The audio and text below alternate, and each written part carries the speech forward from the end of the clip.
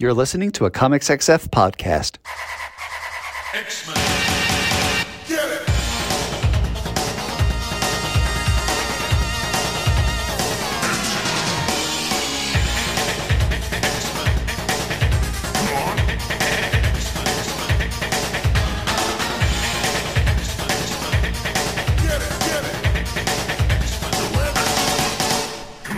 Hey everyone, and welcome to another exciting episode of Battle of the Atom.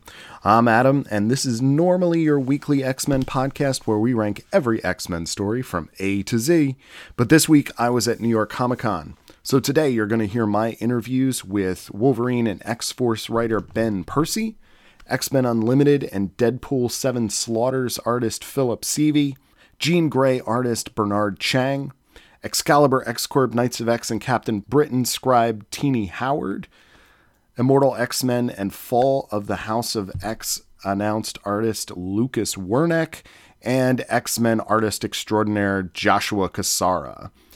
New York Comic Con is always crowded, so please excuse any of the background noise, and I will catch up with you at the end of the episode.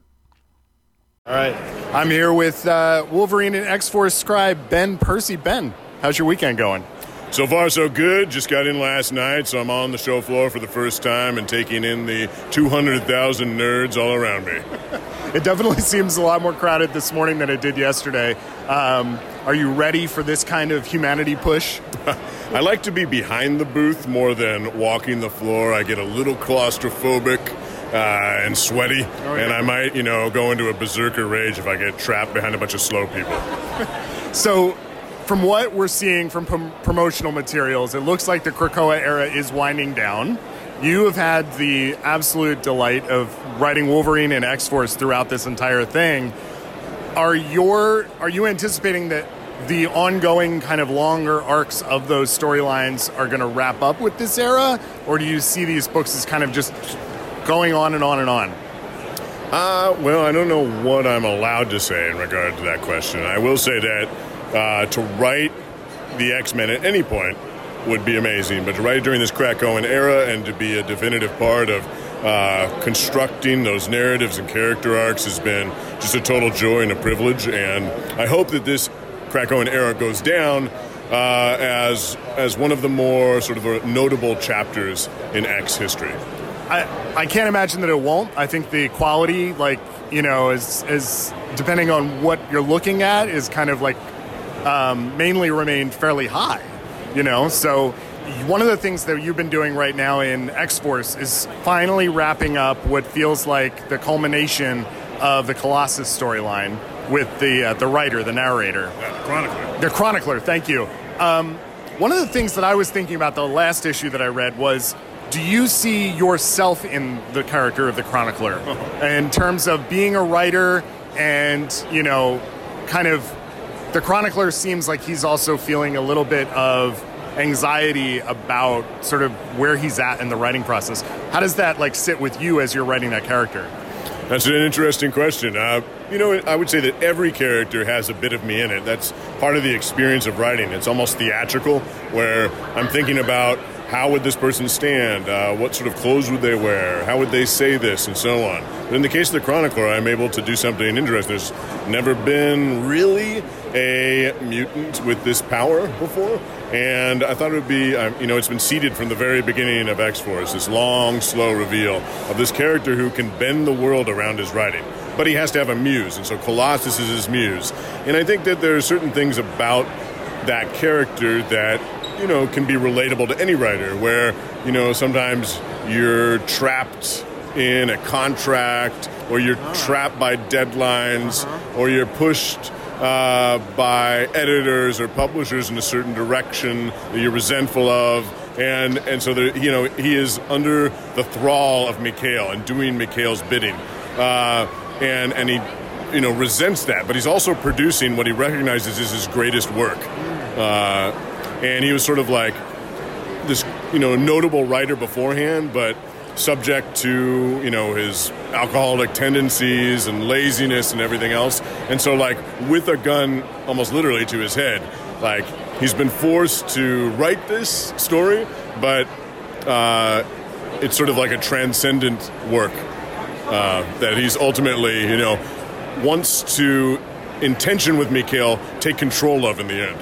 I think it's a really interesting concept, and it's really fun to see you develop that over time. I think the other thing that's been a real slow burn that came to a head within this last year is what you've been doing with Beast. Yeah. I think many of us in the Comics XF Slack really our heads exploded when the X-Force base got up and walked away. How long have you had sort of your end game for that character in your head? Has this been from the beginning, or is it from the very beginning? I have novelistic tendencies, and I always know my end when I begin anything. So in this case, sometimes with comics things get cut short. Thankfully, in this case, I've been given the runway I need, and I wanted there to be a kind of heat dynamic between Wolverine and Beast from the very beginning. And, you see that play out in different ways. The way they diverge, the way that they're hunting each other, the way they sit down in that restaurant and have a meal together in this, moment of uneasy truce. And so their collision has been planned from the very get-go. And Beast has a code. You can call him a villain, but he has a code. And the code is in favor of mutant kind. It's the greatest good for the greatest number of mutants. It's utilitarian to its core. And so no matter what war crimes he's committing, he's ultimately doing so for the mutants. And so Wolverine recognizes this. He recognizes, there's a recognition, too, that every good villain thinks that they're the hero.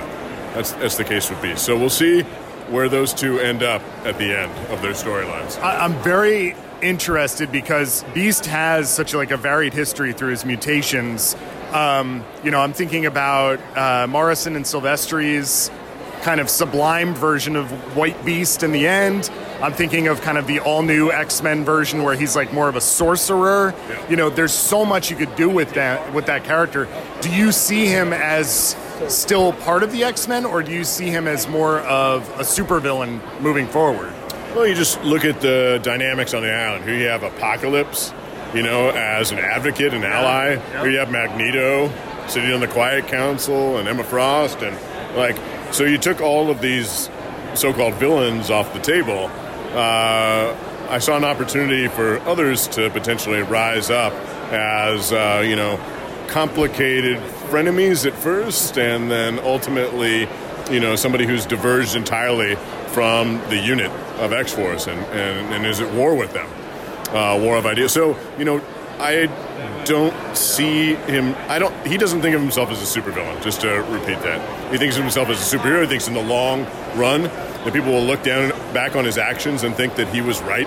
Okay. So, you see those shirts where it's Magneto was right, or Killmonger was right, and we'll see if any Beast is right tees end up on the show floor. Amazing. So, Ben, I know that comics is not all that you do. I'm looking down at some of your novels here.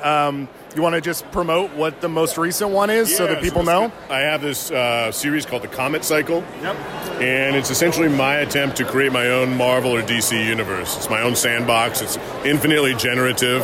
The latest book is The Sky Vault. That doesn't mean it's book 3, but you can read them in any order. Yes. Just like you can pick up Wonder Woman and Batman and Superman. It's a shared universe. Shared universe situation, right? So Sky Vault has to do with some mysterious weather phenomena in Fairbanks, Alaska. People are seeing things in the clouds. They're hearing things in the radio waves. A plane disappears for a minute in the skies over Fairbanks, and there are a lot of people trying to figure out what is going on, and it all traces back to a World War II laboratory that's present there that is simultaneously occurring with the Manhattan Project. It's called the Alaska Project. Nice. My co-host just, Zach, he just read this. He loved it. He thought it was really great. So I hope you have a great weekend. Thank you so much for taking a couple minutes, and enjoy the con. Yeah. Take care, everybody. Thanks, Ben. Okay, I am here with Philip Seavey. Phil, how's your con going so far? So far, so good. It's only Thursday morning, I think, and it's been really crazy busy. Are you getting a lot of people stopping at the table, checking out your stuff? Yeah, I just put out art for Deadpool 7 Slaughters, which I did a short story in. It's out in a few weeks, and I've had people buying pages right off the bat, so...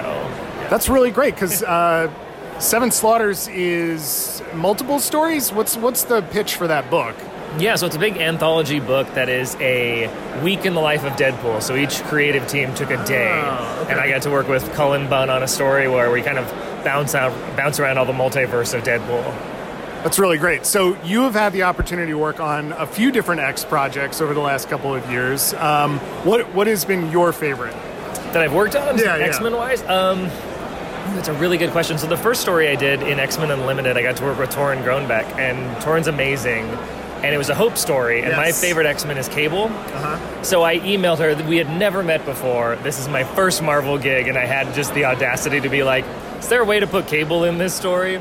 And she was amazing, and she was like, yeah, I'll find a way to put him in. And the way she worked him in was just really fantastic and really kind of a great emotional like climax and cathartic moment for the two of them. So I don't know if that's like the favorite thing I've worked on, but that moment, that was really special to do that. That's not the only Unlimited story you did, but there's another one I want to talk to you about. But I did want to ask, because we've talked to Declan Shalvey, who kind of started X-Men Unlimited with Hickman, about the challenges of that vertical format. And I was curious, did you find it challenging? Are there things that you found invigorating about incorporating that format? Yeah, I really enjoy that format because of the uniqueness of it. I did a little bit of work for Webtoon back in the day. Oh, okay. And I've had some friends who've done some really long-running Webtoons. And, like, they would come over to my house and be drawing, and I'd be watching over their shoulder to see, like, oh, okay, here's a way you can incorporate, the motion of reading downward into your storytelling. So right from the bat, I was just trying to think of ways to take, sometimes instead of cutting between panels for different beats, if there's a way to create a single image so your cuts essentially happen as you scroll down. So whether it's someone fighting through a crowd of people or a pan down a building or other things like that, what is a way we can use the way the format works to change the storytelling? And it's been a real fun challenge. Yeah, one of the things Declan talked to us about was the idea of not only thinking about it in terms of the vertical format, but also maybe how it could be reprinted later. Is that also something that's going through your mind as you're, I'm sitting next to your portfolio here where you're selling pages. Is that something else that's going through your mind as you're working in that format? Yeah, so for most of the stuff I've done for Unlimited, I wasn't too concerned about that. I'm working on some X-Men Unlimited again right now, which I don't know when it will be announced, but it'll be out in a couple months. And with that, I was like, you know what, I'm going to do this traditionally. So when I lay out my pages, I am laying them out to work as a traditional page and laying them out to work as a vertical scrolling comic. So it's almost like a little bit of double work, but sometimes I'm a crazy man, and it felt like a fun challenge that also gives me original art to sell at the same time. Yeah, I feel like that aftermarket thing is kind of an important part of the process, right? Yeah, it is. I'm coming to find out more and more. Like that's can be a large source of income. So are you bouncing back and forth between doing digital and traditional? The stuff I'm looking at here, I'm assuming is traditional pencils with ink over it. Yep. Yeah. So I've pretty much been all digital for a couple of years now. And then when I got offered this Deadpool story, I was like, you know what? I read Cullen's script, and it was large splash pages and big images of really cool stuff. I was like, I'm going to do these traditionally. So I picked up a pen for the first time in 2 years and prayed that it worked, and it still did. So since then, I've started to transition all of my Marvel stuff to traditional, so I'll have the originals. I think that's fantastic. I did want to ask you about the other Unlimited story that I really am fond of, which is the one that has Marrow in it. Yes. Marrow is one of my favorite characters, and the way you depicted Marrow, I think, was very unique. Marrow has had so many different iterations over the years, whether it be Chris Bachalo or what Joe Mad did with the character, all the way up through right now. I forget who the artist is doing Realm of X, but some people approach her more as sort of a beautiful princess, some as an ugly Morlock. Yeah. Where was your head at in depicting that character? Yeah, so we were kind of taking cues that Jerry and Stefano Casilli had dropped when they did their Marauders story with Marrow. So I was just looking at the way Stefano designed her and then kind of adding my own spin to it. I think my work is a little bit more angular and jagged than the really kind of smooth work that Stefano does. So I was just finding kind of that aggression in Marrow, but not necessarily embracing like full angry bone monster that I've seen her depicted before. So, okay, so you said you got some more Unlimited coming up. Yep. You've got this Deadpool book coming out. What is like the dream if you could work on just any X project whatsoever? Is there something that like you're constantly maybe going to editorial about and saying, hey, if there was this, I'd love to do it? I think something with Cable or X-Force would probably be my dream. That's kind of, I mean, he's my favorite character, and because I grew up reading comics in the 90s, X-Men comics specifically, and as a kid, you're reading Cable's entire history, and you're like, comics can be anything, and it's insane, and it's so exciting and so fun. So I've always kind of had a soft spot for him. So something like that would probably be a project, but just getting to work on the X-Men, starting kind of my first thing at Marvel being X-Men, it's my favorite comic. It's what made me want to draw a comic, so it's kind of a dream gig regardless of who I'm drawing. I think that's fantastic, and congratulations. I mean, it's really exciting. Are there any other projects that we could, help promote for you? What else you got going on? Those are the main things. Some of the other stuff I'm working on the side hasn't been announced yet. But yeah, I did an Edge of Venomverse series with Clay Chapman and Jay Holtum. And then there was the X-Men stuff. There's another Marvel Unlimited project that I did over the summer that hasn't come out yet. So I'm like, every couple of days I'll Google to be like, when are they announcing this book?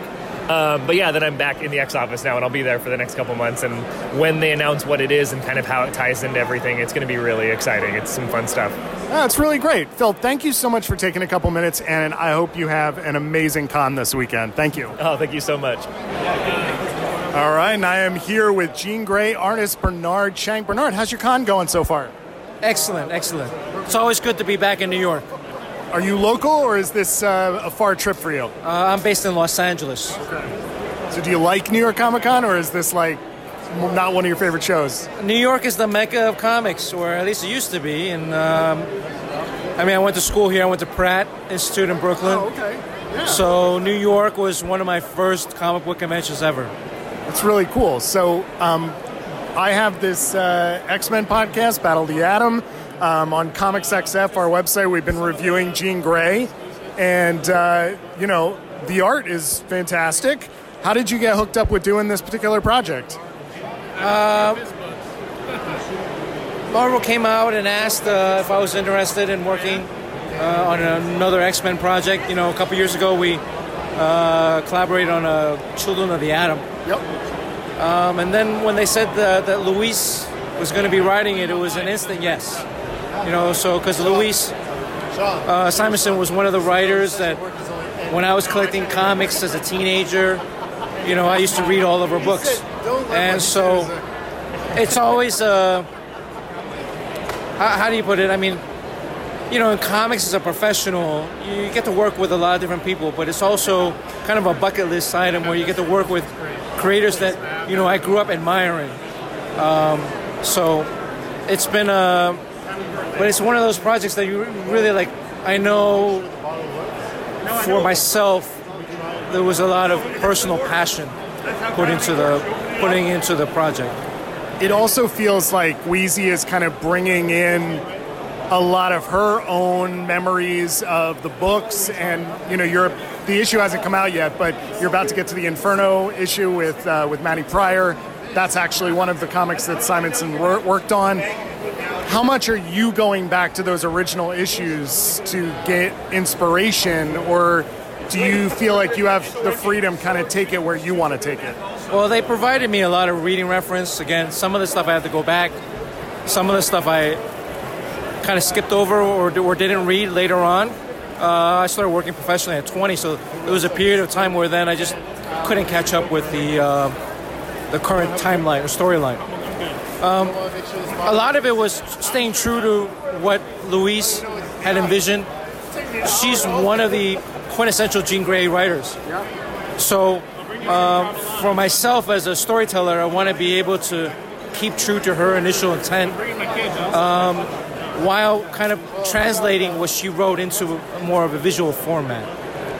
Now, you've had obviously like a lot of visual freedom because we've seen the characters in some different costumes that we've never seen them in before. How does that design process work for you? Design is actually a lot of fun. I actually enjoy designing characters' costumes.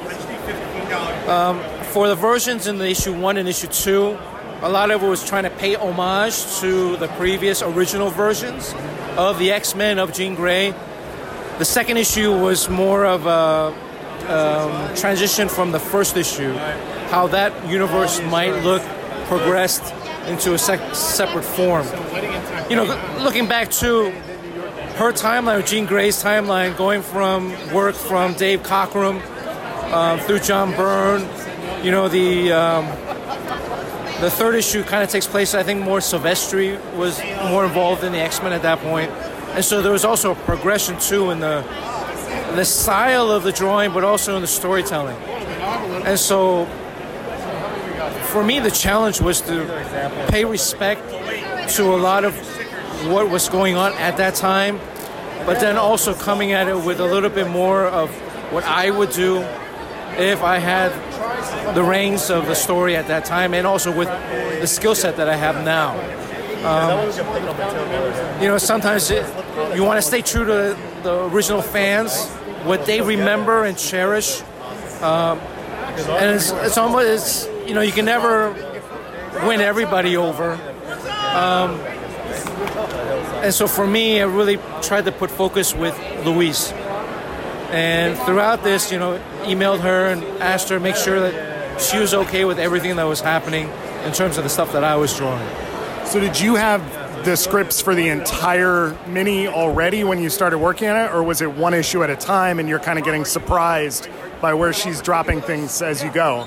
Well, there was before you start, there's an overall kind of like plot lines for what the whole arc is going to be about. And for this series, we actually worked in plot format. Okay. Which is like the old Marvel school style, which is the style that I prefer working in. You know, nowadays, most comic book scripts, they are scripts, are, you know, fully flushed out, panel to panel with all the dialogue written. Whereas when I first started drawing back at Valiant, it was very much like a Marvel style, where you get a plot, a paragraph or so per page, maybe a little dialogue here or there, but it's a real collaborative effort. And I think that's what also, for me, in this Jean Grey project, was so idealized, is that we really got to work in that format and collaborate with Louise in producing the entire comic. I think that's so interesting to be using kind of like more of a Marvel house style with her scripting over your art as opposed to having it fully fledged, because that's unusual for the current market. For the current market, yeah. And it was a great way, I figured, also for her to, you know, flex her wings a little bit too, to be able to kind of work in that format. And for me, also allowed me a little bit more freedom in terms of paneling, pacing, tempo. And I'm glad that everything worked out great. You know, again, every time I turn in a few pages or at the end of every issue, I'm a little hesitant, because I want to make sure that, again, hey guys, we're witnessing a beautiful toast here. You know, again, staying true to her vision for the character, because again, Jean Grey is so tied to Louise, and she is so knowledgeable in that universe that's who really I was drawing the book for. I think that's really beautiful. The last thing I want to ask you about, because I know you're busy, is one of the things that we talked about behind the scenes when we got the reader's copy of issue 2 was how, I believe the term that we threw around was yassified Professor X looked. He just looked absolutely gorgeous. And I'm just curious, when you think about your style and bringing it to the characters, are you thinking about making everybody look hot? Or is that just an after effect of your style? Professor X actually was very difficult to draw. I mean, you think, you know, he's a bald guy, and but there's so many different versions of Professor X, right? And then also now you have the movie versions. So you got Captain Picard sitting in the back of your head, right? How do you kind of... And there's younger versions and older versions. Usually when you're drawing a comic book, it takes 2 or 3 issues to get a hang of a character. Because the character doesn't show up in every page. So Professor X, I'm just happy that you guys like Professor X. I was not satisfied with my version. Because I felt like I was still playing with him. He didn't appear enough. Even Magneto, I wish I had a little bit more time to kind of like flush out Magneto in the first issue. So, because I'm kind of going in between. Also, the version I like was a Jim Lee Savage Land version. with the long flowing hair. So, because earlier versions, he always had a helmet on a lot. And then I also like drawing stubble on Magneto because he has that contrast with Professor X, who's always very clean cut. So yeah, I'm glad people like it. Very much enjoying the book. I'm excited to read the next couple issues. And thank you so much for taking a couple minutes today. Issue 3, very exciting. Issue 4, even more so. Again, it's just a pleasure for me to be able to work on these characters that I grew up admiring, adoring, collecting. And hopefully I'm able to share a lot of that passion and love that I have for the craft with the readers. It's definitely coming across. So, Bernard, thank you so much. Appreciate you taking a couple minutes. Let's do this instead. All right, I am here with Teenie Howard. Teenie, how is your con going so far? Really great, thanks. When's the last time you were here at New York Comic Con? How many times have you been to this show? I've only been to this show a few times. This is maybe my third or fourth, which sounds crazy, but I guess when you work in comics, you go to some shows every year. I haven't been to the show a lot. I live in LA now, so it's a long haul to get out here, and so I definitely haven't been since before the pandemic. But it's cool to be back. Definitely in a different place now than I was last time. So. Yeah, so I think we've checked in with you on the show throughout sort of this Krakoa era, and I think we're finally at a point where this era is wrapping up. Is it odd to? I want to phrase this correctly because I feel like the writer's room has gone from being fairly, I don't want to use the word diverse because I don't think it was ever that diverse to begin with, but it's gotten like pretty exclusively white male-y. I'm wondering what your emotions are as this wraps up, and you were a huge architect over the first couple of years of this line. How does it feel sort of looking at it from the outside? Well, I mean, one of the cool things I can do now that I'm not working on it is enjoy it as a fan. I can, I can look at I can read things like X-Men Red and Immortal as, like you guys do. I loved Dark X-Men. Like, I got to read it, like, before before the fans did, but still not until it was done. And, getting to be a part of it that way is fun and interesting. It doesn't feel like for one, I'm on great terms with all of those people and everyone at Marvel. My just scheduling issues are what made it so I was like, all right, I'm going to do other things now. But it feels, really cool. I feel like I built something with a lot of people that I love very much that I'm very proud of. And those books are pieces of art that will always remain. And it's something I'm incredibly proud to have been a part of. And I think it's cool to see what people do with ideas, some of which are things that I, wanted to touch, and some of them are things I didn't get to, and some of them are just things I've wondered about, and I really respect and love, the writers and the artists in the room right now. So it's, I won't comment on the diversity, but I'll say that... You don't have to. Yeah, but I think they're all kick-ass writers doing a kick-ass job. I know that was a heavy question. Yeah. So hard opener. I appreciate you doing your best to answer that one. But the legacy of this era, I think, is going to be tied inextricably to the things that you brought to it. So what do you think your legacy is coming out of this from having worked on this line? Geraldine the Pop-Tart Queen. She's definitely the most impactful character that I brought to the Marvel Universe, and I think that we're going to continue to see ripples of her power as we go on. No, I mean, obviously it's Captain Britain, right? Like. So, right now, you are over at DC. We're doing Catwoman. What is the biggest difference between working with the X-Writers Room and what it is that you're doing over there as part of the Bat Office? I really like working collaboratively with other people. I'm not, the kind of person that comes into the room and says, all right, I've got it, don't touch it. And all the people I worked with in the X office were like that. And, like a lot of these people are my friends. Like, like John and Jerry and Ben and those guys, those are my friends. Chip and Matt, those are my friends. Like, so it doesn't feel like a hugely, different experience on that part. It feels like I went from... The X Office was really great at empowering me to know that I can do what feels like just natural brainstorming with my friends who are just geniuses, who are also writers and incredible minds. And I can brainstorm with them and we can come up with stuff and then we can make it a story.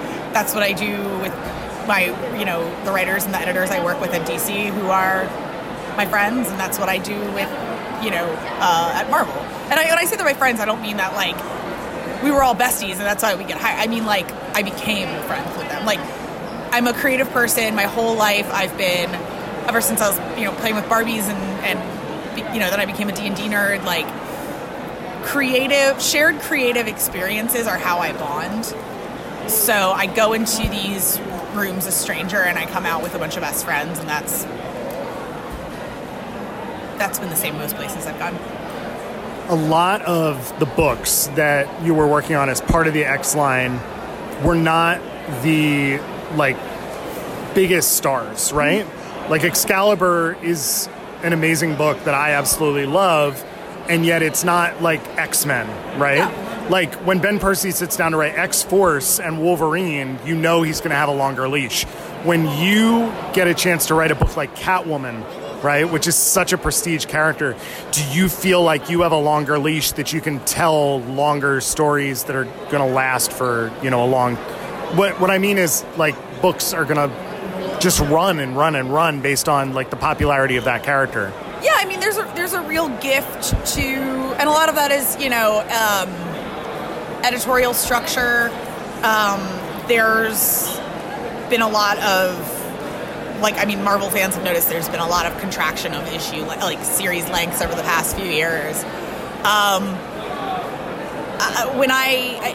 It is a really nice chance to stretch on an ongoing title, and it's a real honor to get one of those jobs. And yeah, it does feel different. But honestly, writing Betsy through 3 different books felt like kind of practice for that was the longest leash I'd been given on the biggest stage I'd ever been given. And so I really did a lot of learning as I was going, and I'm really grateful for it, because I definitely take a lot of what I learned writing Betsy for so long into writing Selena and writing Harley. I think that's really great, and I'm really excited that you get to continue to write these really powerful women characters, right? Like, that's got to be exciting too, right? I mean, a big thing about it is just that they haven't been very frequently written by women. This is so funny because I don't know if you heard about this. Rob Liefeld claimed that he draws the best Wolverine more than anybody in the world. I've never heard of that person. I don't know who that is. Okay. And immediately I started making a list of all these amazing artists, and someone immediately commented, they were like, these are all men. Don't they let women draw Wolverine? And the same is true for so many characters in both, big 2 universes, that women don't often get the chance to actually write them. So what is exciting about that? Well, I mean, and I obviously, on Catwoman, I had, women like Joelle, and even before that, there were women writing Catwoman. So I don't want to act like I'm, the first. But it's a sense of, when you're a woman, there's a lot of untread ground that you feel like you can write, you can grow with, because, and it's not a bad thing. It's not that, the men writing Selena don't want to, Ramzaran was great, right? He writes a great Selena. But I think when you're a man and you're writing a woman, often it's very kind and they're thoughtful, but there's a sense of I don't want to brutalize her on page. I don't want to put her through certain kinds of violence as a male writer, which is totally understandable. And I do not have that problem. I am writing a very real female experience in Catwoman. What means a lot to me is when I have women readers are I punched the air at this line because I felt this way at work and no one's ever said it, The whole pitch of that run were the women, the ignored women of Gotham who are actually very powerful. So those are like, and it's things that come from like, oh, just being a woman and watching movies, you know, like I'm a huge Martin Scorsese fan, watching, you know, movies like Goodfellas and Casino, where I was like, the women are the strong, powerful characters here, and the men have power, and the women attempt to exert it, and the narrative knows that it's wrong, that they have their legs cut out from under them.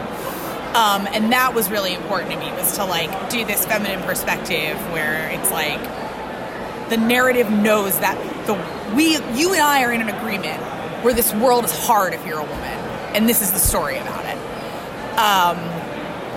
Harley is a different kind of like feminine expression, where I very much joke that Harley Quinn is about crazy girl rights and weird girl rights, and that book is just about me laughing at a lot of the bizarre things that pop into your head when you're a mentally ill woman living her best life. And, you know, taking the anxieties that I have, and I know a lot of people share, I'm not unique in that, and making them something we can laugh about on the page together. And it does not hurt that it's Sweetie Boo drawing it, and it just looks like a just candy-colored dream. The art is absolutely gorgeous. So I am really glad that you are getting to, you know, take these characters in these directions. I think it's really, really exciting. And just in general, you know, now that this era of, I mean, obviously we're an X-Men podcast, this X era is wrapping up. I just want to thank you, because I think you were such like an integral part of it, and it makes it so memorable because of your contributions to it. Thank you. That means a huge amount. I have such great memories of everything in the room. I mean, I just went to the Hellfire Gala at San Diego and partied with everyone. I did notice your pin. Yeah, you know, that's it's great. It's like, and I feel like, you know, again, like I said, creative experiences are how I bond with people. So I bonded really deeply with Jordan and John and, you know, Jerry and Ben, with Marcus, the, you know, Excalibur artist, even, you know, with Annalise and Sarah, my editors, with Eric, our colorist, and Ariana Marr, who did our incredible letters. Like, I'm bonded with those people, you know? And I'm grateful for it. I don't have a lot. I'm a very passionate person, but I'm pretty focused in my passions, and like, I'm alive to do creative stuff. So I'm glad that I get to be here and do it. That's really great. One last question. You know, obviously we've been talking about some of your DC work. What else is in store? What else can people be looking for as you go on to new chapters? Well, if you follow my Substack, teenyhoward.substack.com, I have a creator-owned comic that I work on intermittently with now fellow X-Men artist Philip Seavey. If you've been reading X-Men Unlimited, we do a comic called Phenomenosity. There are 3 chapters, like 30 pages up. It's a sci-fi noir about a girl investigating the death of her best friend in a city that's under a atmospheric event. So normal. You can also follow me there. That's where I'll be announcing upcoming projects. I'm working on a novel, things like that. And I've got some things coming from DC that I have not announced yet, but there's some really exciting stuff in the hopper. I'm working my ass off. And yeah, working on an ongoing comic. I'm still on Harley. I'm still on Catwoman. We're in the middle of Gotham War. Go check it out. I promised fighting and kissing, and everyone's like, where's the kissing? And I'm like, it's coming. We're halfway through. So. Awesome. All right, Teeny, thank you so much for taking a couple minutes. We really appreciate it. Thank you. And I'm here with Lucas Wernick. Lucas, how is your New York Comic Con going? Oh my God, it's amazing. Completely chaos, but amazing. Kind of surprised how crowded it is for a Thursday. I mean, this seems like way more people than normal, right? Yeah, it's my first time here. Oh, okay. I didn't realize that. Yeah, it's my first time here at New York Comic Con. It's my first time in North America, so it's kind of be an amazing experience. It's been like a dream come true being here. Now, how long have you been in New York? Are you making a vacation out of this? Yes. I'm here for now. That's my 3rd day here, and I do it for the whole week. So yeah, I'm very excited to see what the city like. I already ate the famous cheesecake. Yes. From the juniors something place. I already do the Central Park stuff and all the very touristy stuff. But yeah, it's amazing. I'm so glad you're getting to experience all of that. So welcome to New York. Thank you. And Lucas, you have been responsible for so many of the classic looks of this era. How do you go about coming up with an original design for what one of these characters is going to look like in, let's say, a gala outfit or a new uniform? How do you approach that? I think that the first thing is know the character. It's not something about I am wearing. It's about what the character wearing. You know, it's not about what I think. It's about what the character thinks. So, for example, when I make the Colossus Hellfire Gala outfit, he's very proud to be a Russian. Yes. So I know that he's gonna need something from Russia, something that remembers his home. So and the touch of the magic here is being him sexy. He looks great. It's a party. So yeah, that's the mindset that I have when I draw this kind of stuff. Now you've gone from design all the way to doing now cover work, interiors. How has that evolved with your own art style? Yeah, in fact, start with the interiors, start with the pages, and after I start to make some cover art, which is great because I have the control of the whole process. In my case, I do the inks, the pencilers, and the colors when I do the cover. So it's great. It's awesome for me as an artist. So and when Marvel started doing this kind of new projects with designs, it's oh my god, yes, because it's something that I really, really loved. I think that's really great. We're seeing you being announced for some of these end of the Krakoan era projects. So how does that feel? Oh my god, it's hard. It's this feeling of bittersweet kind of feeling because I really love. What? Sorry. No, Doug said. Oh, it's okay. So it's this kind of bittersweet kind of feeling because I really love this era. Yes. Immortal X-Men has been such great gift. Like working with Kieran Gillen is an honor, and it's a great comic art that we're doing together. And now working with Fall of X, it's kind of I can't say much, but it's big. It's something that Very excited for it, and your work has been outstanding throughout. Thank you. So congratulations on all of that. Just walk me through real quick your artistic process. You're doing traditional pencils, inks. What are you using for colors? Do you ever do digital? Okay, usually everything is digital. Okay. So I make the pencils and the inks, and sometimes the colors too. But in some cases, for example, in some cover art, or that I have more time to do it, I love to make this sketch digitally, make the blue lines, and make the inks in a traditional way. Okay. And after go back to the computer and make the colors. But usually is digital everything. Yeah. So right before we started talking, okay, you had two cosplayers come over, yes, cosplaying your Iron Man and White Queen wedding looks. Yes. What is it like when people take what you do on the page and three-dimensionalize it like that? It's the best honor for an artist scene because it's like okay, it works, you know. The reader really loved this, and my work is worth it, you know. It's this kind of feeling. It's kind of crazy too. A lot of things that happen here, I'm gonna need to talk to my therapist after this.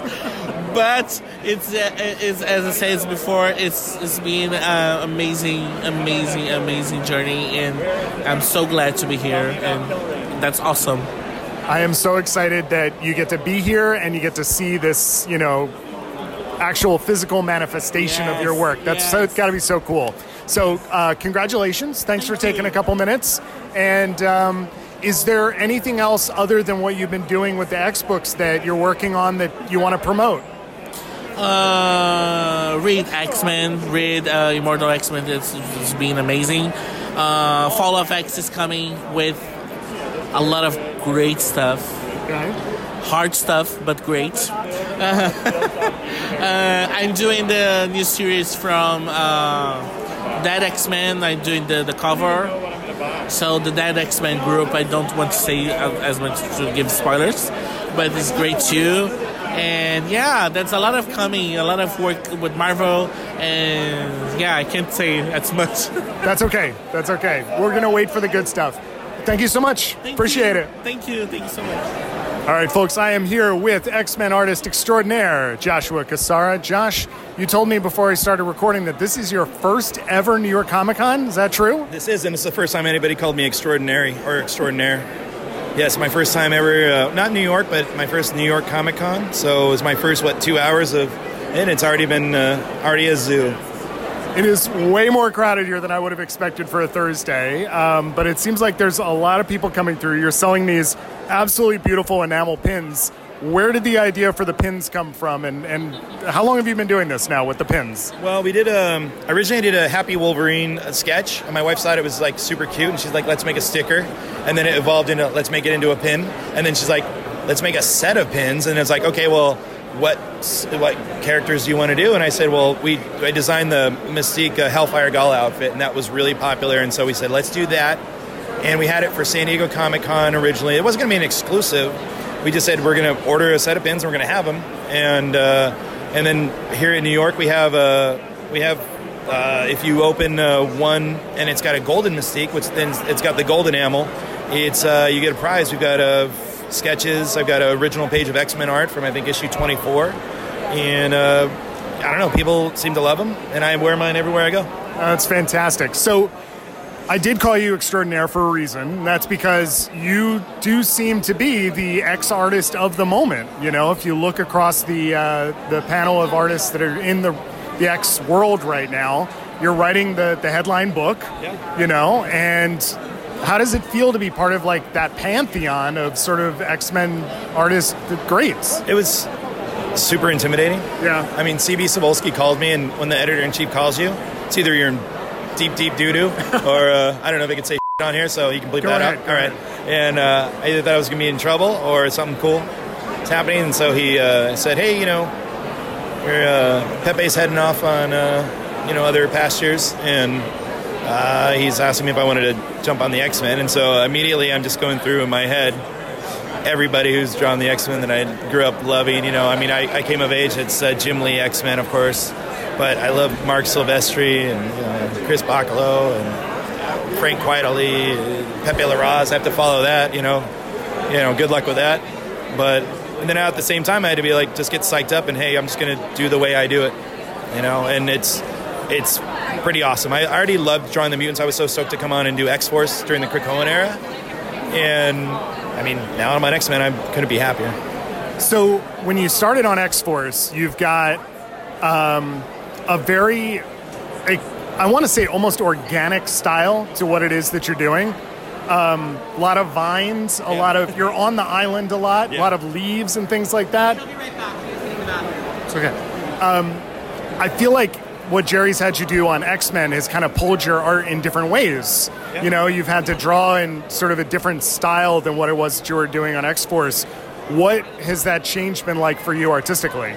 A little bit. We're on Krakoa, so like everything is kind of that techno-organic base, with like forges, the things that he's making and designing and creating. So it's not that much difference. I think some of the settings are a little bit different. What Ben and I did, there's, like the plant monster thing. I didn't really draw plant monster kind of stuff before I did it, but, this is the kind of things that he was writing, and I think we melded really well, and I just kind of leaned right into it, and I love now I love drawing it, and so I think Ben just kept leaning harder and harder into it because he's like, oh, this looks awesome too, let's keep going along there. And I love doing it. So I think, Jerry's like, but, I'm going to have to draw a space station this time, but like, it's really nice to draw something like cold and sterile, like a space station or a I'm thinking like the inside of the Children of the Vault. Yeah, well, that's stuff too. Like yeah, that, something. Yeah, something a little bit like that. It's the futuristic, architecture and things like that. Or that's also fun because it's a break from what I'm drawing. It also shows there's some contrast because if I draw everything like super organic-y and whatever, like, again, contrast is always good to show what you can do. I think one of the things that you're known for is having a fairly detailed style. There's a lot of line work on the page. It's not just contours.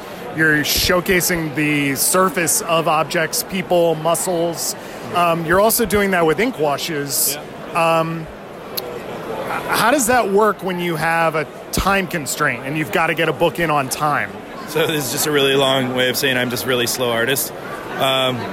It's tough. It's the gray washes are definitely an extra that doesn't need to happen. I could turn in the stuff without it. It's something that I like to let it go and look. If any of the stuff I do comes out as it's released as a black and white book, that's kind of the way I let it go. I always want it to look like it'll go as a black and white, and I want it to read really well. I don't like to leave so much up to the colorists. Some artists do. I kind of like to have a little more control on the textures or the look or filling up the page with some of the grays or some of the textures and details. I should get away from that. Sometimes I do. And under deadline, you do, like maybe I'm not going to draw a background in that panel. And you got to decide storytelling-wise if that's a smart decision or not. But I don't ever like to have a page that looks like it's mailed in. Like maybe I might mess up on some anatomy or nose or it's just a bad drawing. But I never want it to look like I just mailed it in. I always want to put the effort in. So, the editors are pretty good about knowing what my schedule is, and you got to be honest with them about what you can do, and they're pretty real. Give me a little bit of breaks on hey, maybe it takes me a little bit longer. Give me another couple days. So, but at the end of the day, I got my publishing deadlines and don't agree to it if I can't do it. So I don't think they've ever had to halt print for anything I've drawn. That's good. I just know there's got to be time constraints because, your work has such beautiful detail to it. So, so we are coming to what appears to be kind of the end of the Krakoan era.